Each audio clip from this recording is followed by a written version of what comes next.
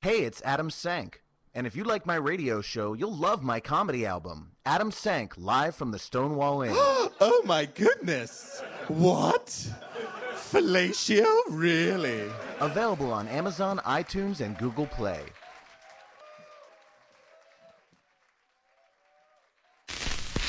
Warning. The program you're about to hear contains highly offensive and indecent material. Ryan, pull down your pants. JB, you start sucking. The host, a comedian of questionable talent, speaks incessantly on topics of a sexual and scatological nature. I will fuck you, but I will not eat you. I want that fucking dick down my throat while I'm dicking him down. I hope my mother's listening. Your ass became a rosebud? Yeah, that's because I got dicked down real good.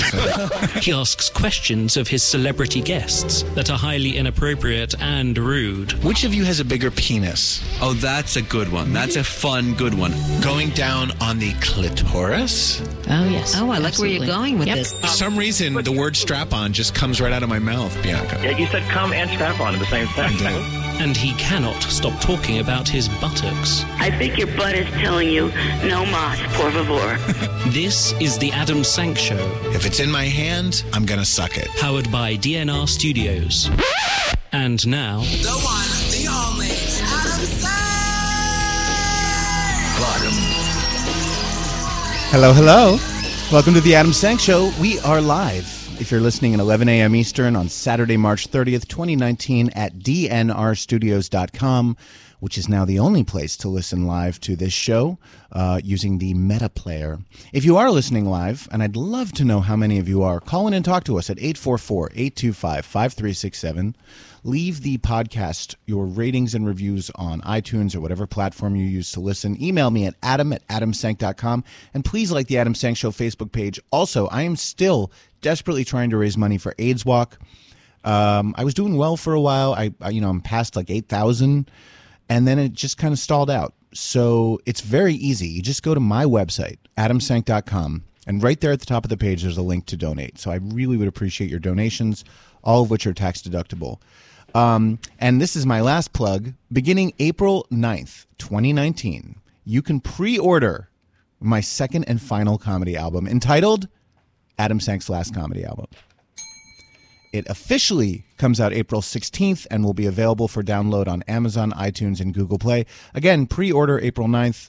It's out April 16th, Adam Sank's Last Comedy Album. Speaking of comedy albums, our guest today is a returning favorite to the ass, Mr. Zach Zimmerman, hilarious gay comedian who has a brand new album that is just out this week. It's called Clean Comedy. It comes out April 4th, and we'll be hearing a little bit of the album and talking to him live.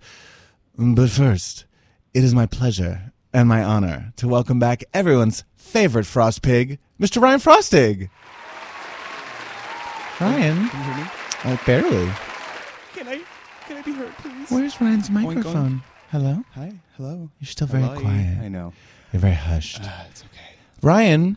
Hi. I'm surprised you didn't say anything about my... Mostly because Ryan was on time, so we can do a sound check with him. Oh, so, yeah. He was on time. I was on time. I was like 20 minutes early. JB throwing shade. That shade is unnecessary. JB has a strange sibling rivalry with you. I know. I feel it. I love you like I love a brother. you. You want to come for me. You want to remind me. Yeah, that put you... me in my place. Exactly. I got it. You guys remind me of the two brothers on This Is Us. I don't watch that show. Yeah. They're always I don't know her. Fighting with each other. But wait, can we talk about the fact that I'm wearing your favorite color and you never said anything about it? Well, you're in bright red. Yeah, you know I never wear red. And you've got pineapples and bananas, and it's a strange choice. My spring inspiration... Ooh, there I am. My spring mood board is very going on a picnic. Okay. You know. I get that. I also get a little bit of Valentine's Day. It's kind of a Valentine's Day red. Well, I'm always sharing love. And with your yellow hair and your blue denim jacket, you're just a panoply. Yes. Of a panoply, if you will. Sure. Of colors. But Ryan, enough of your outfit because we have a lot to talk about. Do. And has this not been the most insane news week of our lives? I truly cannot keep up anymore. It's insane. First, what's happening? Okay, first we hear that the Mueller report's coming out, and everyone's like in a frenzy. You and I were at dress rehearsal for our concert for New York City Gay Men's Chorus when that came out, and we were like, oh my God, this is it. We've been waiting for 2 years. Mueller report comes out. It's a big nothing, at least according to the Attorney General, William Barr, who cannot be trusted. Right. because he's in Trump's pocket. So he releases like a 4-page Cliff's Notes summary and says like, there's no collusion and that's all. And Trump's like, total exoneration. So there's that. Not the case. The next day, Michael Avenatti is indicted for bribing, allegedly for trying to bribe Nike for millions of dollars and extort Nike for millions of dollars, and then also for bank fraud and embezzlement. I mean, this guy was supposed to be our savior. He was supposed to be the hero, and he's so hot. I wanted his penis in my mouth. Hot people cannot be trusted. I wanted him to be my president, and I wanted his penis in my mouth. Facts. Hot people cannot be trusted Just because they they're can't be lies, trusted. or they might be dumb. Either or. It's either you're shady or you're an idiot. That's really well. That was a huge shock and a disappointment. And again, he's not been proven guilty, but there's some overwhelming evidence. Then Rosie O'Donnell comes out with a tell-all memoir and it tells everyone that she was in love with Elizabeth Hasselbeck and that she thinks Elizabeth is a secret lesbian. This is ridiculous. I don't even know what to say. Rosie. And Elizabeth freaks out. Of course. And is like, I am being sexually harassed on the job. No, bitch, you haven't worked there in 10 years. Yeah. Your job is over. It's not sexual harassment for someone to say that they had a crush on you. I actually didn't hear about this. So when I saw the story, I looked it up and I was like, is this about like their old feud? I didn't realize that she even released a tell-all. Yeah. She spills a lot of tea in that tell-all. She actually most recently released an excerpt where she disses Whoopi and says that Whoopi Goldberg was incredibly mean. And that prompted Brian Balthazar, a regular guest on the Adam Sank Show, who used to be the producer of The View, to tweet, Whoopi Goldberg is one of the nicest people I've ever worked with, and everyone thinks so. I'm paraphrasing, but that's basically what he said. And then I was like, keep going, like I did the GIF with the popcorn and giraffe. I was like, keep going. And he goes, I once came into work with an eye patch after I had scratched my cornea. He was like, it was hard not to notice it. Whoopi expressed tremendous concern for me and wanted to make sure I was okay. Someone else just stared at me and then walked away. Ooh, shade. Shade. So that all happened. And then finally, and most shockingly of all perhaps, Jussie Smollett was cleared of all charges. Just like that. Now, we're going to talk about this for exactly 5 minutes because I could spend the rest of my life talking about this. There's a lot to unpack There's here. so much to unpack. So here we go. I'm going to set an alarm. How do I do this? Hold on. Siri, set an alarm for 5 minutes from now. I've set an alarm for 11:12 a.m. I have a male Siri. Of course you do. Okay.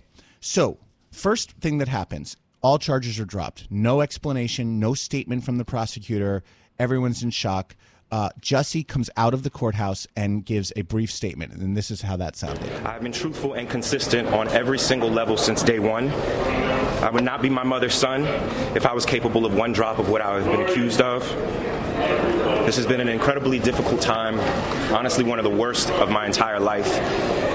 But I am a man of faith, and I'm a man that has knowledge of my history, and I would not bring my family, our lives, or the movement through a fire like this. I just wouldn't. So he maintains his innocence, still claims he was the victim of a hate crime, but gives absolutely no explanation as to how he knew the two attackers, why they are not white, why they are not Trump supporters, why they are friends of his. No explanation whatsoever, nor does his lawyer. Right. He's saying he's been consistent, and yet there's been no consistency. Well, maybe you're consistent, but there has to be some explanation as to how you know these people. Right. No explanation is given.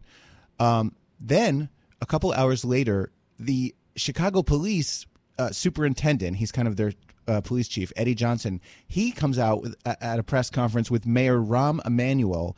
And first I'm going to have you hear the police chief. This is Eddie Johnson, who was in charge of the investigation. Like I said, our job as police officers is to present them with the evidence.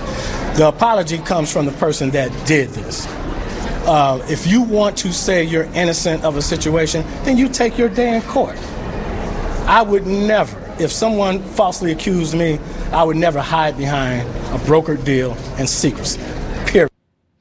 Now, and this is the question, is what kind of deal was struck? Exactly. Because whatever deal it was, the police and the entire police department and the public were not told what it was or what the details were. But apparently, and this is according to the prosecutor's office, it wasn't that they thought the case was bad. It wasn't that they thought the evidence was bad or that there wasn't enough to convict him.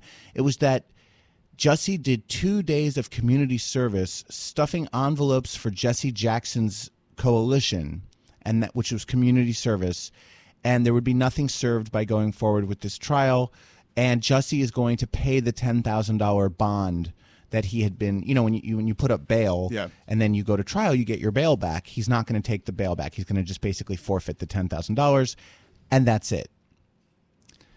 So Mayor Emanuel, who absolutely lost his shit at the prosecutor's office, he then said this at the press conference. That in a time when you have people bringing a moral equivalency in Virginia between bigots and those fighting bigotry, then you have a person using hate crime laws that are on the books to protect people who are minorities from violence, to then turn around and use those laws to advance your career and your financial reward. Is there no decency in this man? Well, so yeah, I don't know how we move forward from this. I don't either. There's no resolution. There's no resolution, and there's no case against him. There's no legal case against him. Right. He hasn't been found not guilty. Excuse me. There was no trial. Right. So he wasn't found guilty, wasn't found not guilty. The charges were dropped. What I don't understand is if everyone believes that this was a hoax, and by everyone I mean the police, the mayor, the prosecutor's office, everyone but Jussie and his defense attorneys are saying this was a hoax. Why didn't part of the deal involve him saying that? Like normally they ask you to, I think it's called recant, to say like, yes, I did this and I'm very sorry and I want to. Oh, that's it. We can't talk about it anymore. All right. Well, to be continued. JB, do you want to say something before we move on? Nope, I'm done. Thank you. Thank you, Nick. I just, it's crazy. And this is the last thing I'll say. I know people want this to be about race. I don't believe it is. I know I'm a white guy. I know I haven't lived my life as a black man. I believe this is about a rich, famous person who got special treatment because he had powerful friends who intervened on his behalf, and who, through his actions, has damaged the credibility of people of color and queer people all over this country. Right. And I'm not okay with it. The end. Whether or not he The end. Sorry, go ahead, Ryan. No. I mean, it's just whether or not he is innocent or guilty, we may never know, but the damage is done. Terribly damaging. And the fact that I am on the same side as Donald Trump makes me want to kill myself. I hate Jussie for making me have to side with the Trump people. But in this case, okay. Yeah. Moving on. Okay. Yep. Here's a story that just broke overnight. Do you guys remember, we talked about it on the show, there was this guy whose ex-boyfriend waged a revenge campaign on him by putting up pictures of him on Grindr and saying I'm a sex pig and I want to be gangbanged by tons of guys and I want it raw. And basically he sent the ex-boyfriend sent 1,000 men to this guy's home and I think his office, thinking that they were going to have rough sex with this sex pig. Meanwhile, this guy wasn't even on Grindr. So he sued Grindr. The guy's name is Matthew Herrick. He brought a lawsuit against Grindr after the ex-boyfriend created hookup profiles with names like Raw Pig Bottom, Muscle Daddy, and Gangbang Now. Wow. Which Ryan has also been known as on Grindr. The Second U.S. District Court of Appeals has ruled against Matthew Herrick in a 3-0 decision and basically said that Grindr itself is not liable for any of this. Yeah, I mean, I feel like there have been so many lawsuits against Grindr and Scruff and all these apps that I don't think that they can be liable. I mean, what do you think? I find that kind of unfair because if I do remember the story, the boyfriend did fight this. He said this is a fake profile. I feel if you report this is not you or your profile, then and Grindr themselves isn't doing anything, yes, they should be held responsible for this. I can understand someone not doing anything, just letting this happen to him. But he fought back. He went to these people and asked them, "This is not me. Yeah, this is not me. Please let this stop." And they didn't. And I find it kind of bullshit that Grindr was not held responsible for this. Well, part of the problem is that you can take down a fake profile and then in 20 minutes a new fake profile shows up. It's really hard. If someone is dedicated to harassing you, they will find a way. And I'm not defending Grindr. Like, I don't think anyone should be on Grindr, but because I just think it's bad for people. But let's say, because I'm looking at it as Grindr is basically being used as a tool by this crazy ex-boyfriend, right? He could have used another tool. He could have used email. He could have used phone. He could have put up signs like my friend Chad, who we had on the show. That guy was putting up like paper signs all over saying things about him. Do you sue the paper maker? Do you sue the phone company? Do you sue Gmail? Right. Do you see what I'm saying? Like, Any is the platform. medium responsible for the message? I guess is the question. Apparently, the district court says it's not. They said that Grindr is protected from liability under the Communications Decency Act, which is a 20-year-old law. So I think that the guy has a great lawsuit against his ex-boyfriend. Mm-hmm. And But I'm not sure what the status of that is. I'm sure he's suing him. But, like, what a horrible situation. Oh, my God. It could happen to any one of us. It's only horrible if you don't actually want to The be 1,000 men showing up. If that's what you want, then, hey, that sounds great. Well, I said this on the show once before. I feel bad for the guys, too. Right, because they're like, I'm ready to, I'm ready to pound you raw, like the Get pig the that you load in are. and- And the guy's like, who dis? New profile, Who dis? New Grindr, who dis? All right, in a much more serious story, police are looking for a man who opened fire in the parking lot of Toucan's Tiki Lounge in Palm Springs, California. This was a gay bar shooting that happened on Sunday, March 24th. At first, there was tremendous fear that it was like another sort of mini Pulse nightclub thing, but this was apparently had nothing to do with homophobia. It wasn't a hate crime. It was a fight that broke out at the lounge. Someone pulled out a gun. Shots were fired. 2 people were struck in the lower half of their bodies, one outside the club, one inside.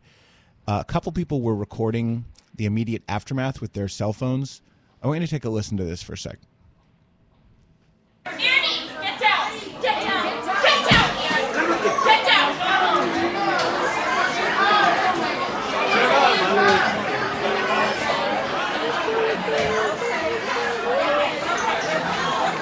You're okay, everyone's okay. I've got you okay. Everyone is going to be okay. Do not move. Stay the fuck down.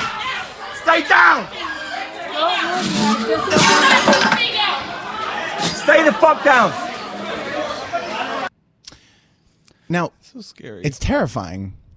But what's interesting about the video is the reason why that guy with the British or Australian accent keeps saying stay the fuck down is because there's several queens who are just standing there with their drinks like nothing just happened, and they will not get down. Right. If someone is screaming, get down, get down. And it's not a big bar. Like, it's a little tiny tiki bar. There was like 15 people there maybe. It was a Sunday night. Yeah. Get you down. know that something's happening. Right. These queens were just like, what? Like, wait, What's what? happening? Oh, my God. Oh, yeah. It's like, get the fuck down. That was like South Africa. I don't know what it was. The suspect fled the scene. He's described as a Hispanic male in his 20s or 30s. By the time, actually, they've probably caught him by now. I'm looking at a story I printed out a few days ago. But, yeah, that's scary. Yeah. Are we skipping the recap or? Oh, sorry. And now, well, JP just left too, so he's not going to be able to do the sound effect. Yes, because we have Ryan Frostig here live in studio, I wanted him to do his customary RuPaul's Drag Race recap of everything that's happened since the last time he was on. Shantae, you stay. Hit it, Ryan. Okay, this particular recap, I want to talk about balls. Please do. Not testicles. Legendary drag balls. Yes. Wait, do you still want to play Shantae You Stay? You can play it. You're late, but go ahead. I'm sorry. Shantae, I got a little excited. Thank you. So, it's pretty clear that many of these girls that come to the race have not done their research. They don't understand that RuPaul's Drag Race is basically based upon ball culture and Paris is Burning and when you go to Drag Race, you need to watch every single film, every single documentary, anything that has to do with drag, that has to do with ball culture, because that's, you have to do your homework. You have to know the references. And the whole objective of a ball and entering a ball and the categories is to gag the children. That's what you want to do. You want to come out in a look that is an event, yes. right? And I understand that, I'm not a drag queen. I don't participate in the art form of drag. But you're an aficionado. But I've turned a look or two, and I understand that, like, it's not so much about the money. It's not about having money to produce fashion. It's about creativity. It's about, like, thinking outside the box, and Evie Oddly is a perfect example of that. She finds a way to take materials that are not so, like, luxurious and turn something out that's really cool and makes you think and is different. A lot of these queens did not gag me. No. This most recent episode was the ball challenge, which we are getting a lot earlier in the seasons recently. It used to be like right before the finale, they do like the top 5 queens would have the ball challenge. Now it's like it's the top 11. And so there's 3 chances to impress the judges, and there's 33 looks that are coming down the runway. Right. I thought that maybe 3 of them were somewhat interesting. I agree. A lot of it was just kind of your standard drag outfit. It wasn't anything spectacular. And there's so many, with a monster ball, there's so many opportunities to reference like the great monsters, like you could do like the Bride of Frankenstein, you could do like a Dracula, you could do some sort of... I wanted them to do Cookie Monster. Sure. Or one of the other Muppets. Like there's so many different ways, and even there was the category that was like Trick or Tramp. What was it? It was like Slutty Trick or Treater, basically. Right. And the obvious choice is to do something that is already like a sexy naughty, nurse, sexy kitten. Sure. It's like I want to see like sexy plumber, sexy. Well, and librarian. Evie did sexy dinosaur. Exactly. And we loved it because so funny. That's the kind of like out of the box thinking that you want from a ball look or from any look. Yeah. I think that any and because the show is what it is right now, if you are in the drag industry and someone comes to you and they say, "Hey, I'm going to be on the next season of RuPaul's Drag Race. Can you help me with, my looks?" If I was a designer, I would create and help and send and lend as many things as possible, just because it's like this is your moment. You know what I mean? Like, because there's the 3 looks, right? And the first 2 you bring from home, and the third you make there. Mm-hmm. So if you have time to prepare these looks, turn it out. Like really. And some of them, as we've said, they're not seamstresses, they're not designers, they're not good at making costumes, but you can at least do something that's crazy and original. And if it's not well made, it's not well made, but like, at least the idea is great. Scarlet Envy did the Mummy? creature from the Black Lagoon. Yeah. And that was amazing. It was very well done. I really thought that and in the should have been workroom, they were all reading her like, Scarlett's not getting it. And it was fantastic. It was very much a misdirect from the producers, because they were playing that sort of like la-di-da music, and she's walking around the workroom and she has this thing on her head and everyone's like looking at Akira C. Davenport was like she's straight to DVD. She's comparing her to like a Akira's role seems to be to just like throw shady comments. But Akira is someone that week after week, in my opinion, has been turning it on the runway. Yeah, I think she's a sleeper candidate. She's gonna sleeper contestant. Yeah, I think she's gonna come out a little bit more in the later episodes. How do you? This is the last thing we'll ask you. How do you feel about the season overall? How does it compare to previous seasons? I think it's okay. I mean, I've mentioned before that I feel like the show is kind of losing its edge, and it's not what it used to be. I still plan on watching every week and for as many seasons as there are, but I just don't think. I think that the producers and the queens are both trying to produce a show that is not appealing to our community anymore. It's for the fans who are all like 12, 13-year-old girls. Everyone is very careful, and everyone is very trying to create this narrative that's not authentic. So we're not really seeing these queens' real authentic selves, in my opinion. Well, speaking of teenage fangirls, this RuPaul's Drag Race update is dedicated to Anaya from Melbourne, Florida. Yes. We love you, Anaya. Thanks for you. listening. All right, so we just did a story about that shooting out in Palm Springs. At another gay bar in Washington, D.C., something very strange happened. Yes. D.C. has an Eagle bar, much like New York and many other cities do. It's always like some leathery, dirty, smelly blowjob in the corner. Sure. People smoking pot inside bar. Anyway, they lost their liquor license for a week after the bouncer shoved a patron that he said was getting belligerent. Unfortunately for him, the patron is a city councilman. Oh, dear. This current city council member, who is a former mayor, I didn't know D.C. had a gay former mayor, Vincent C. Gray, was shoved out the front door. It happened last September when Gray stepped into the bar during an Art All Night event, which is a citywide arts festival celebrated by local businesses. Oh, so maybe he's not gay. A TV camera captured Gray walking into the venue, flashing his council member ID to the bouncer. That's not what I usually flash to the bouncer.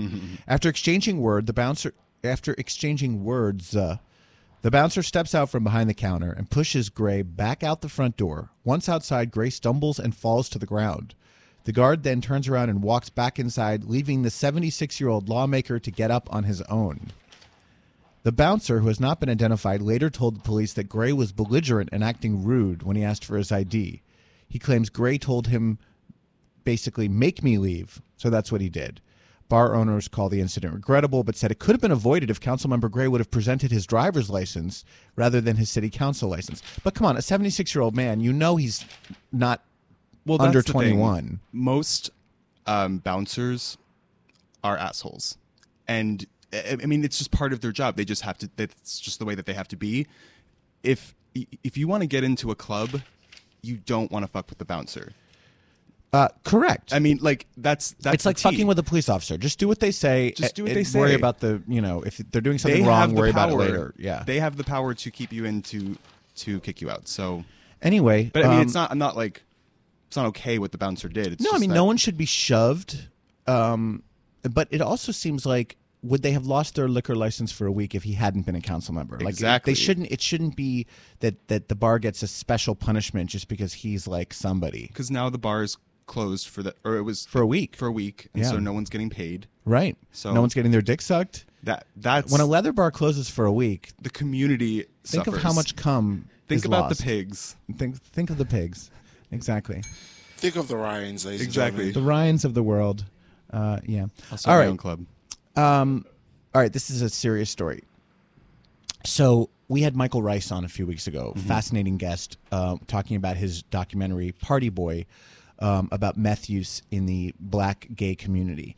And he talked a lot in the movie and on the show about this guy, Ed Buck, out in West Hollywood, this like wealthy, white, politically connected donor. He donated all this money to the Hillary Clinton campaign. And this guy, Ed Buck, has had 2 black men die of a meth overdose in his home. And there are numerous reports that this is a fetish, that he like intentionally gets these guys as high as he can to see how much they can take, essentially. And 2 of them have died. One of them was, the more recent of the 2, is this guy, 55-year-old Timothy Dean, who was a friend of Buck's. He died in his home this past January. And there was an investigation of some kind, and they have just ruled his death accidental. Right. At the time, friends of Dean, the guy who died, said that they were very shocked by this because he had been sober for years after having had a meth problem. Yes. So the idea that he would just suddenly fall off the wagon, do all this meth, and go to Buck's home seems really strange. Right, yeah. But Ryan Frostig has some special news to report, an exclusive about Timothy Dean, the man who died. Timothy Dean is a former porn star who went under the alias as Hole Hunter. Which is also Ryan's Grindr name. Exactly. And I mean, that makes a lot more sense, doesn't it? Well, not necessarily. No, I mean, it's just that, like, in porn, that. Well, a lot of porn stars wind up with drug problems, if that's what you're saying. Yes. It's kind of part of that lifestyle. It's not like he was just some guy that, worked at he was a teacher. You know, he was working in an industry that is I think fueled by. At one time, I honestly think, if I remember correctly, he was like, he had like a legitimate day job for years. But he worked in the industry for 10 years, and I'm sure that he was in that many movies. Yeah. Well, the whole thing is sick and tragic, and it's horrible. I think the investigation into Ed Buck has to continue, particularly with regard to the other young man who died there, Jamel Moore, excuse me. But this one was ruled accidental. And again, as we were saying about Jussie earlier, this is very possibly the case of somebody who is wealthy and powerful getting special treatment by the cops. Yeah, unfortunately. On a much lighter story. Yes. I love how we go. I know, this show is all over the place. Yeah. It's thematically, it's crazy. Emotionally prep for all this. Zach, you can come over and listen if you want. You'll be able to enjoy the sound effects Come more. join us here. Our guest is not officially here yet, but he is in the room. So, Ryan, you were a baby when the Spice Girls were big, right? Actually, the Spice Girls, that was one of the first and last cassette tapes that I owned. How dare you? We weren't babies. We remember I was the a Spice huge Girls. fan of the Spice Girls. Well, I too was a huge fan of the Spice Yes. Girls. I was in my 20s. I actually went with all my friends to see the Spice Girls movie when it came out. Oh, yes. So there was a bombshell this week when Mel B, a.k.a. Scary Spice, claimed that she had a brief lesbian encounter with Jerry Hollowell, a.k.a. Baby Spice. No. No? Jerry is Ginger Spice. Ginger Spice. Ginger Spice. Call yourself a Spice Girls fan. Mel B claims that she had sex with Jerry Hollowell during their time together, a claim that's been denied by a source familiar with the situation. Rumors have long swirled that Brown and Hollowell had a romantic connection. Here's actual audio of the two of them. But a source tells People magazine nothing actually happened. This is a classic case of Mel B being Mel B. She got carried away, and Piers Morgan, who was interviewing her, was clearly egging her on. Representatives for Ginger Spice had no comment, but another Spice Girl, Melanie C., a.k.a. Sporty Spice, was in Piers Morgan's audience for the taping, and she says she was unaware of any affair between Brown and Hollowell. She said, quote, "I don't know anything. This is all new to me." And what's funny is that everyone thought Mel C. was the lesbian. I got a real lesbian vibe from her. I mean, Sporty Spice. And also, Sporty Spice was the vessel for all, like, gay boys that wanted to be Spice Girls. That's right. But they wanted to be, the sporty one. Okay. I just want to play this for the rest of the show. I get enough of this at home in my apartment with my straight roommate. Oh, right. Ryan has this straight roommate who's very cute, and he's constantly fucking his girlfriend, and the girlfriend apparently is very loud. Yeah, she's faking it.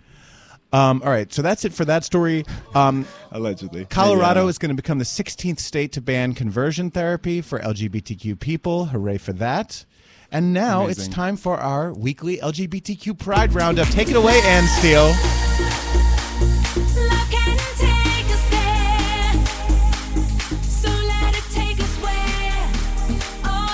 Such an anthem. Isn't it so good? So good. That's Ann Steele, everybody. And it's going to be the big song at Pride. Yes. Coming soon is going to be LGBTQ Pride in Phoenix, Arizona.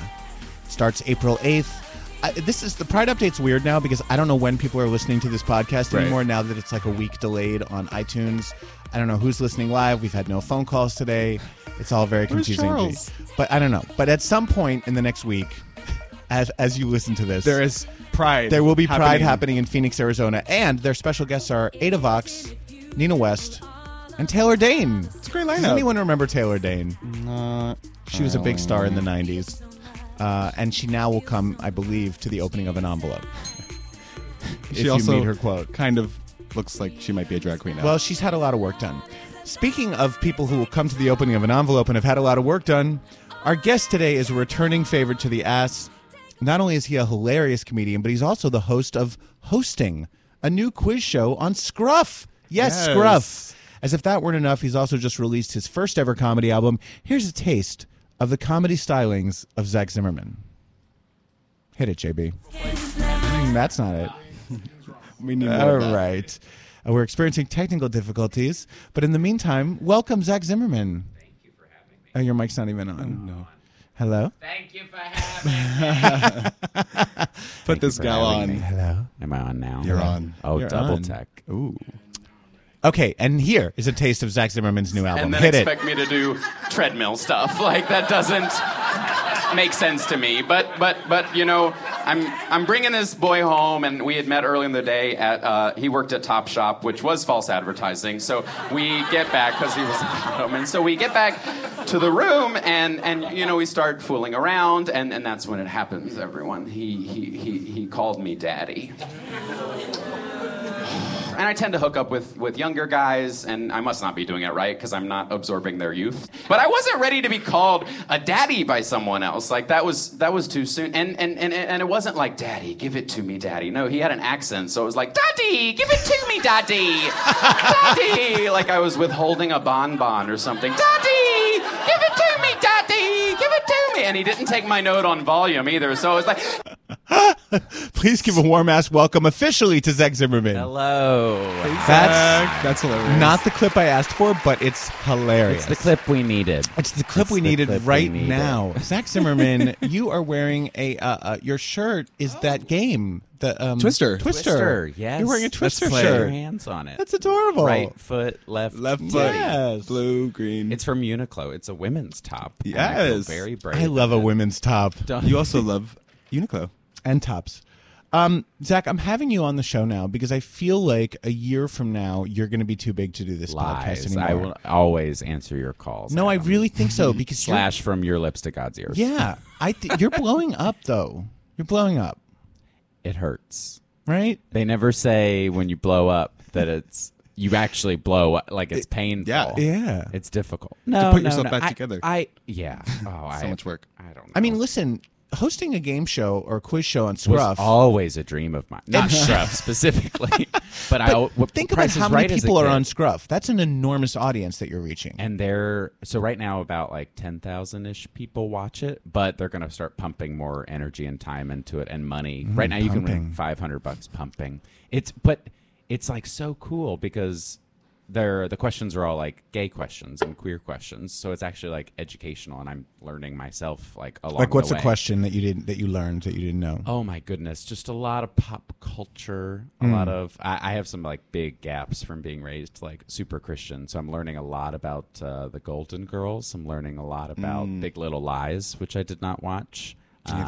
Yeah, I tried watching that. I got tired of it. There's a lot of shows that I recognize are great shows, but I just can't.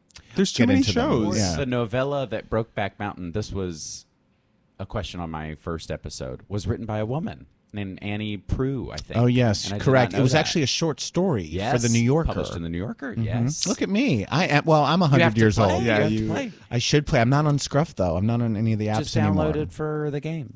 Yeah, exactly. That's what I'll use it for. Yeah. Today at 4, there's one. A sensible 4 p.m. quiz show. It's a matinee because no one wanted to go in the Scruff offices at 9 p.m. on a What Saturday. are the Scruff offices like? It's kind of just like an office with a corner with a green screen, and it's pretty low budget. Have they offered you your own fluffer? Not yet. I need to put that in my rider. It should be in your rider. That's where I need. You need help. a rider in your rider. There you go. I'd like if to. You know what I'm saying.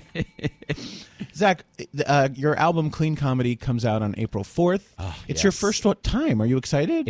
Yes, and it's very surprisingly stressful. I shouldn't say that. Like, oh, it's fun. Comedy's great. No, tell us. It's very. Spill the tea. I underestimated how much work it would be. And you've released albums. Like, I thought you just hit record and then you hit publish. No, there's a lot of variables. So much work. There's a lot of things that can go wrong. Yes, and then the promotion of it, like I feel like a shadow of a person because every day it's just like album. I know. Because you never know if I'm doing it independently, so I don't have a record label like telling people album. So it's just me telling people. Can I tell you something? I have a record label. It makes no difference. You're still I was on the phone with them yesterday. I go, what's our media plan? They're like, we don't have one, but you do what you want to do. And I was like, okay. Cool, thanks. So I'm pitching myself. You know how it is. To every podcast, Right. every radio show. I'm like, every media outlet. I'm like, hi, I have an album coming out. And you do feel like a disgusting whore. Oh, totally. But how else are you going to get it out there. How are people going to know? Right. And then you look at, like, I was like, when does this promo game end? But then you look at every late night show, and those stars are just on promo circuits. They're promoting their shows, so it never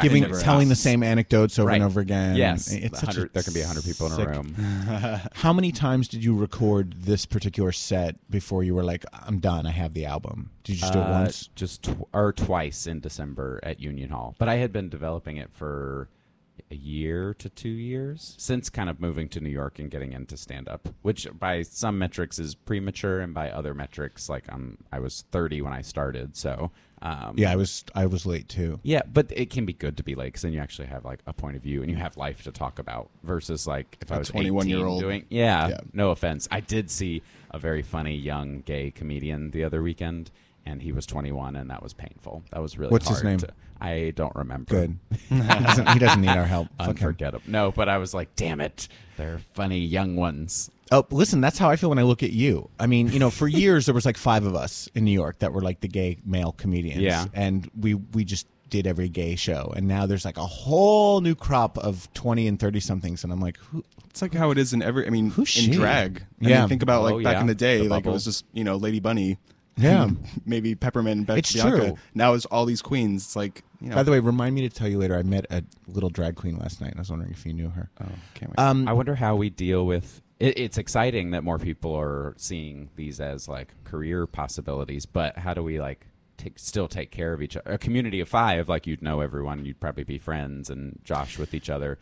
But like, what happens when the community is 10,000 or 20,000? One thing that's different is we were like known as like the gay comedians, and we only did gay things. We only did gay shows and gay events. And I think you guys, you're just comedians. Like the audience doesn't really care so much that you're gay. It's almost incidental. It was kind of a novelty for us. Right. And you can lean into it too. Right. But even still, the Manhattan clubs feel very still like, oh, it's the gay night. Or well, they're owned by like old white asshole straight guys that just don't have any. Right. Yeah, it's a formula. Basically, all of the current comedy club owners need to die, and I've thought about that for a long time. Like when they do, should we arrange a party and like poison them? Like a Kool-Aid cyanide party. So were there any jokes, and I'm asking you this because I had to do this, that you had to either cut completely from the album because they didn't work, or cut like a tiny piece of? I did some like snipping. The worst thing was I completely forgot one joke that I hate that when you're recording. And you can't go back. No. It was something like eating ass is like coffee. I didn't touch it in college, but now I can't live without it. No. I was like, that's just like a great, cute zinger. And then you can't go back. And I haven't listened to, I listened to it a lot, and now I like refuse. Like, I don't know how often you go back, but it's very difficult to, because it's just wrapped up in like, I wish I had said this differently. I wish I had done that different. But then I'm like, do I want to wait till I'm 40 to release a perfect album, or do I want to like do this now so that I get to keep doing it and doing it and doing it and doing it and move on? Because the album touches on like a breakup that no longer feels like that raw and fresh to me, so I want to move on to other topics, about like existence and life. And now like aging feels like it might become a theme of mine. I don't know. Yeah, I mean, I think part of the fun of a live comedy album is that it is a little rough. There are moments where you fuck up, or you stutter, or you go, oh fuck that, I fucked that up. Let me try that again. And I made a few edits to this one. There was one joke where I had several punchlines, and I just kind of cut after the big laugh. I didn't keep going because the other punchlines got less reaction, and I just was like, oh, it's so shitty to end the joke that way. It's like, yeah, you're like, you almost want to give the audience a script for like, hey, this is the bait in case. Yeah, you fucker. But when I listened to my first album now, which was recorded back in 2015. Some of it I'm like, oh, this was really funny, and then some of it it's cringy to me. I'm like, that was really a hacky joke, and I shouldn't have done it. And you know, in the moment, like at the time, it was funny to you. It wasn't necessarily funny to me. It was just that I had to come up with 45 minutes. Right. And so some of the stuff was new, and some of the stuff I'd been doing for 10 years, and it was tired then. And that's really tired now. That's a tension I always face, even with just like doing a 10-minute set somewhere. Like, what's the new to old percentage? Yeah. Like, do you keep telling a joke that you've told a ton? And this is like a peek behind the curtain for everyone, that these are not just thought up on the spot. Right. Like, We're these not, are crafted. But there's no better feeling than a new joke crushing. Yeah. But there's no worse feeling than like a joke you've told a billion times that bombs. It's just like, well, actually, you know that it's funny then, and then you know the audience just sucks. Yeah. My formula was always like I would open with something tried and true, and let them know that like yes, I'm funny and I know what I'm doing, and then if I had some new bits to try out, I would try them out then. And if they worked, great. And if they didn't, I would just go right back to the stuff I knew worked. It's kind of like a singer who, like, do you want to hear their greatest hits, or do you want to hear their like the new song off their album that hasn't been released yet? My dream would be able to like read the audience quickly against like 3 categories, like how dirty do they want, how are they open to, how dark do they want it, and maybe some other thing, and then adjust the entire set based off of that like first 30-second interaction. Like, oh, I know what these people want. Well, that's why it's so important to watch. If there are other comics that go up before you, it's so important to watch their sets. I've never understood these comedians who sit in the green room like carrying on this long conversation and like, oh, I'm just going to go out there. I don't care what the crowd is like. But I study that crowd. Yes. I'm like, I want to know who's in the front row and who's divorced and who's gay and who's... You that's going to help so much. And there's no worse feeling than when a comedian goes in to do crowd work with someone that's already been talked to like before by another comedian. Yeah, like you guys married? Like they've already said it. Yeah. It's annoying to them. Yeah. It makes the audience not trust you because it's like, were you not paying attention before? I love that we're just 2 bitter queens talking shop. I'm so much more bitter than you. Zach, you call the album Clean Comedy. Yes. Because your mother wanted you to do clean comedy. She was like, if you do clean comedy, your career will take off. Because she thinks the audience is bigger for clean comedy. Like, everybody can listen to it. And I guess maybe she's right. But for me, like, that's just not my style. Like, I grew up in this repressive household. And now if I can say dick, fuck, shit, damn, I'm going to say it. Like, that's half the fun for me, is getting to say whatever I want. Well, clearly the album's not clean. No, it's a little dirty. There's one clean track. Like when you submit it to the platforms, you say explicit, and there's one track that's not. And it's just like a god-awful joke. It's called One Clean Joke. It's called One Clean Joke for her. And there's some... Well, what's interesting to me is how she defines clean, like what is and isn't clean. Because in some ways, like any discussion of being gay is not clean. Dirty to her, right? And I'm like, but it's not. So the big I was texting her before the show or before we came on. She's coming to town next Thursday for the album release, and I've put together a lineup, and she gets to buzz people if they go dirty. So that's like how we're celebrating. Funny. Has she heard your album in full yet? No, she won't listen to it. She literally won't listen. Isn't that funny? Yeah, it kind of hurts, but it's also like, okay, you're willing to come and be on stage with me. I think her like need for attention outweighs her bigotry. Yeah, my parents don't. I mean, my mother particularly does not like the dirty stuff, but they will listen to the entire album. That's good. Yeah. I mean, I talk about them in it. I know, so a lot. Doesn't like want them to. You talk about them, and you talk about your ex a lot, and you name him. Or did you make up a name? I sort of made up a name. He went by a nickname while we were dating, and so I used his like formal name to make it feel like a character. But I guess it is technically still his name. How does he feel about it? Does he know? He doesn't, and I've thought about, maybe giving him a heads up. But he doesn't come off... Does he come off bad? He comes off a little bad. Kinda. But I don't, like, destroy him. So he's been mining our experience. Spoiler alert, he dumped me on a plane. He's been mining that experience for art, too, and, like, messages me like, oh, I told a story about that at this like story competition, and I'm like, he's also a performer. Why are you telling me? I think he'd identify as a writer. It was part of why we didn't work that well, because I thought we were both like these creatives that would bounce ideas off each other, but once he realized that I was maybe a little more driven, he started to retreat away from his creativity, and I didn't realize it at the time, but become jealous of things that we should have celebrated as a couple. Like, oh, I got a thing. Like, oh, that's great.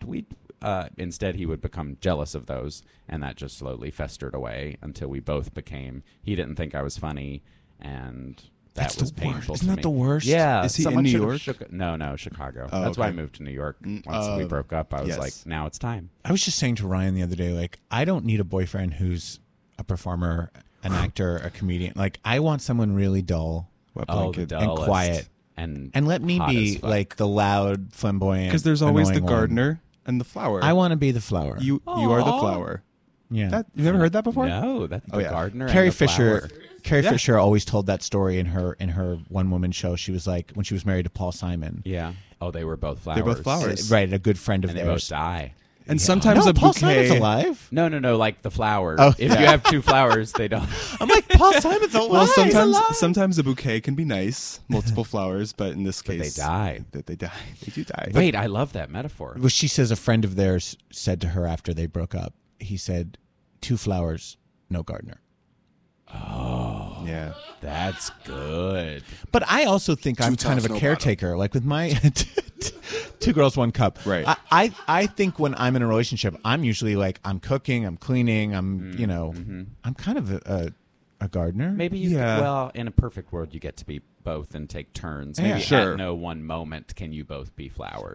But if you're a comedian, you have to have a boyfriend who thinks you're funny at the very least. Like that would be a big that was problem like a for big me. red flag. I underestimated, and I'd even ask him like, "Do you think I'm funny?" And he'd be like, "I think you're a good writer." Oh, so offensive. I was like, I still need to think of a punchline to that anecdote to make it a joke, because right now it's just painful. Well, when it comes to sex, I think you're a good watcher. Oh, this is good. So I'm going to have Adam sex write with my other jokes people for me. while you watch. Ryan, did you ever date a performer? I did, and it was part of the reason we broke up. Did you have those difficulties? Yeah, I mean, he was a Seeing filmmaker. Filmmaker. Yeah, and it was just the relationship that he wanted to be in was with his film, so it was hard. And I was doing my own things, and we just kind of like clashed. But those are the people I'm attracted to: passionate, creative, artistic. You know, I want someone that like is thinking and feels something. And I'm attracted to them as friends. Not as lovers. I don't want to partners. fuck them. I want to fuck someone who's really boring. Yeah. Great. Zach, in the time that's remaining, it's time to play everyone's favorite game, Ooh. not on Scruff. It's called Ask Me No Questions. Ask me no questions. Ask me no questions. Yeah. 6 inches. Who is... Really? I thought it was bigger. Don't we all? Who is your celebrity crush? Oh, Jonathan Groff. Oh, good Jonathan one. Groff. Interesting. He's got a nice butt. I saw his ass. When? Spring Awakening. Oh, it was yeah, like yeah, 2 yeah. inches from my face. I was on the stage. You sat on the stage? Mhm. You were on the so jealous. Yeah, there was a limited seating on the Do stage. you list it as your a Broadway credit? It You were is. like, It's I joined the stage. on my resume. I was in Spring Awakening. It's so funny because actually when the show ends, and the audience is cheering, I'm like looking out into the Broadway house, and I'm like, this is what it must feel like to be a... Did you stand? You like I waved. did. Take a I bowed. bow? I took a Thank little you. bow. I dropped my Curtsy. pants. I showed my ass. Zach, your favorite comedian? Oh wow, embarrassing, but Jim Gaffigan. I grew up on. Not Jim embarrassing. Gaffigan. He's great. I mean, he's embarrassing in terms of not, and I don't mean it that way. But he is a clean comedian. Very clean. So it's just funny to think that this raunch fest looks up to and idolizes Jim Gaffigan. But I think he's so fucking hilarious. I was on shows with him before he blew up, and he's so a cool. total nice, sweet, down-to-earth guy. Exactly what you would think. It's the best. Good when, guy. Yeah, it's the best when people are nice off stage. Number 3, your least favorite comedian. Adam saying that's Of course. easy. No. Who else would it be? Shade. Oh, probably fucking. And I think his name's Jeselnik or whatever. Someone was giving some Anthony interview. Jeselnik. Might be him or might be someone else. Was giving some interview and they're like, I'll talk about anything. Like if I'm not allowed, I'll talk about that thing and that thing. And it just reeked of this white male privilege of why are you making... You could talk about anything. Oh, actually, the guy who opens and warms up the crowd for Stephen Colbert's show is the most problematic fucker in the world. Really? He's this white guy who talks about race way too much and insults. Half of his jokes are crowd work with the audience where he just insults how long or different their names are. Who is he? I forget his fucking name. He Someone was on needs to Comedy Google Central this in, immediately. the 80s. But look for Stephen Colbert's opener. Right. Why are you get someone a little And more Colbert's woke? so woke too. Yeah, That's but I weird. guess his audience is all Midwestern. But Jeselnik's 50s, one of those 60s. straight guy comics that I feel like doesn't deserve to be famous. There's nothing special about him. I think if he hadn't been with Amy Schumer for 2 years, no one would know who he was. Strangest place you've ever had sex? Oh, I'm surprisingly vanilla. In the butt. No, that's from like I know. Yeah, it's one of my favorite Ask someone jokes. to win. Stick it in. Here I I got a am. blowjob in like a closet of my like college frat house. I guess That's very on the nose. That's very You were in the closet, getting blown by someone else who I hadn't was thought in the about closet. That's hot, though. Yeah. What it's fraternity fun. were you in? Phi A Kappa little- Succa? Well, there you go. They were actually called eating clubs, which could be its own thing. That's an Sucking Ivy clubs. League thing, right? Yeah, or a Princeton thing. Yeah. Wow. Okay. F. Marry Kill, comedian edition. Uh-oh. Mario Cantone, Alec Mapa, Mateo Lane. I only know one of those, and I'm fucking Mateo Lane. And marrying him, and then killing him so I can have his career. I would probably fuck Mateo, although I know him and whatever. I would marry Mario. Just because I Who's think Mario? Cantone you should really know. Okay, I'm you would, writing this you would down. know him from Sex and the City as Charlotte's wedding planner, Anthony Mario Marantino. Cantone. Do you not know Sex and the City? No. Who are I'm you? a bad gay. Oh my god. So people know him from that show, and his character was kind of annoying, but he's actually a hilarious comedian who's been around for a long time. And a great actor too. He had a kids show in the 80s called Steampipe Alley, or Stovepipe Alley. But he's also he's brilliant. And then Alec Mapa, you know Alec Mapa. He's that Filipino gay comic who was on Ugly Betty, and he's been in everything. Anyway, you've got a lot of homework to do, Missy. Jesus. Who's got the best Twitter feed that we should all be following, other than Zach Zimmerman? Zach Zimmerman. No. ZZ double Z. Oh, my buddy Andy Ward. It's Oh. at ADUB. Oh, I forget. Just Google Andy Ward. Come on, free plug. He's like new from New York, or he's from Phoenix. He moved here like a year ago. He's so funny. He's gotten like a couple really good retweets. He like dragged Sweet Green recently, but I think he's just so funny. Go follow him. Are you a big Twitter guy? I don't get the traction that I would like. Like, I can see why it's fun. Someone was tweeting for Tig and like retweeted a thing of mine, and I got a bunch of likes, and I was like, oh, I get why this is fun. But usually I have like 5 to 10 people liking a thing, so it's not that much fun. But I try to tweet like little random thoughts that I have. I wish I was making more traction there. I tend to get way too political on Twitter. Like I read my Twitter feed and I get all worked up. I'm like, Trump's a piece of shit, and this is what he's fucking doing today, and retweet, and he's an asshole. And that's what spreads. And I scream at him, and sometimes I'll respond to something Trump tweets, and it'll get like 300 retweets, and I'm like, oh my god, I'm so important, but it's all meaningless. It's like playing a video game, you know? Oh, it is a video game. It doesn't do anything. And the dopamine rush of seeing your little notification. Exactly. Zach, if your penis were a breakfast food, which food would it be? I mean, breakfast food makes me think of eggs immediately. And so, but then I'm like, is my penis an egg? It's probably one of those Little Debbie donut sticks. Wow, you're really underplaying your penis. It's, well, that way people are surprised. When That's it's how like, I am, too. Okay. I You don't feel want to that way as lead well. with this is the best thing ever. Zach, Clean Comedy comes out April 4th.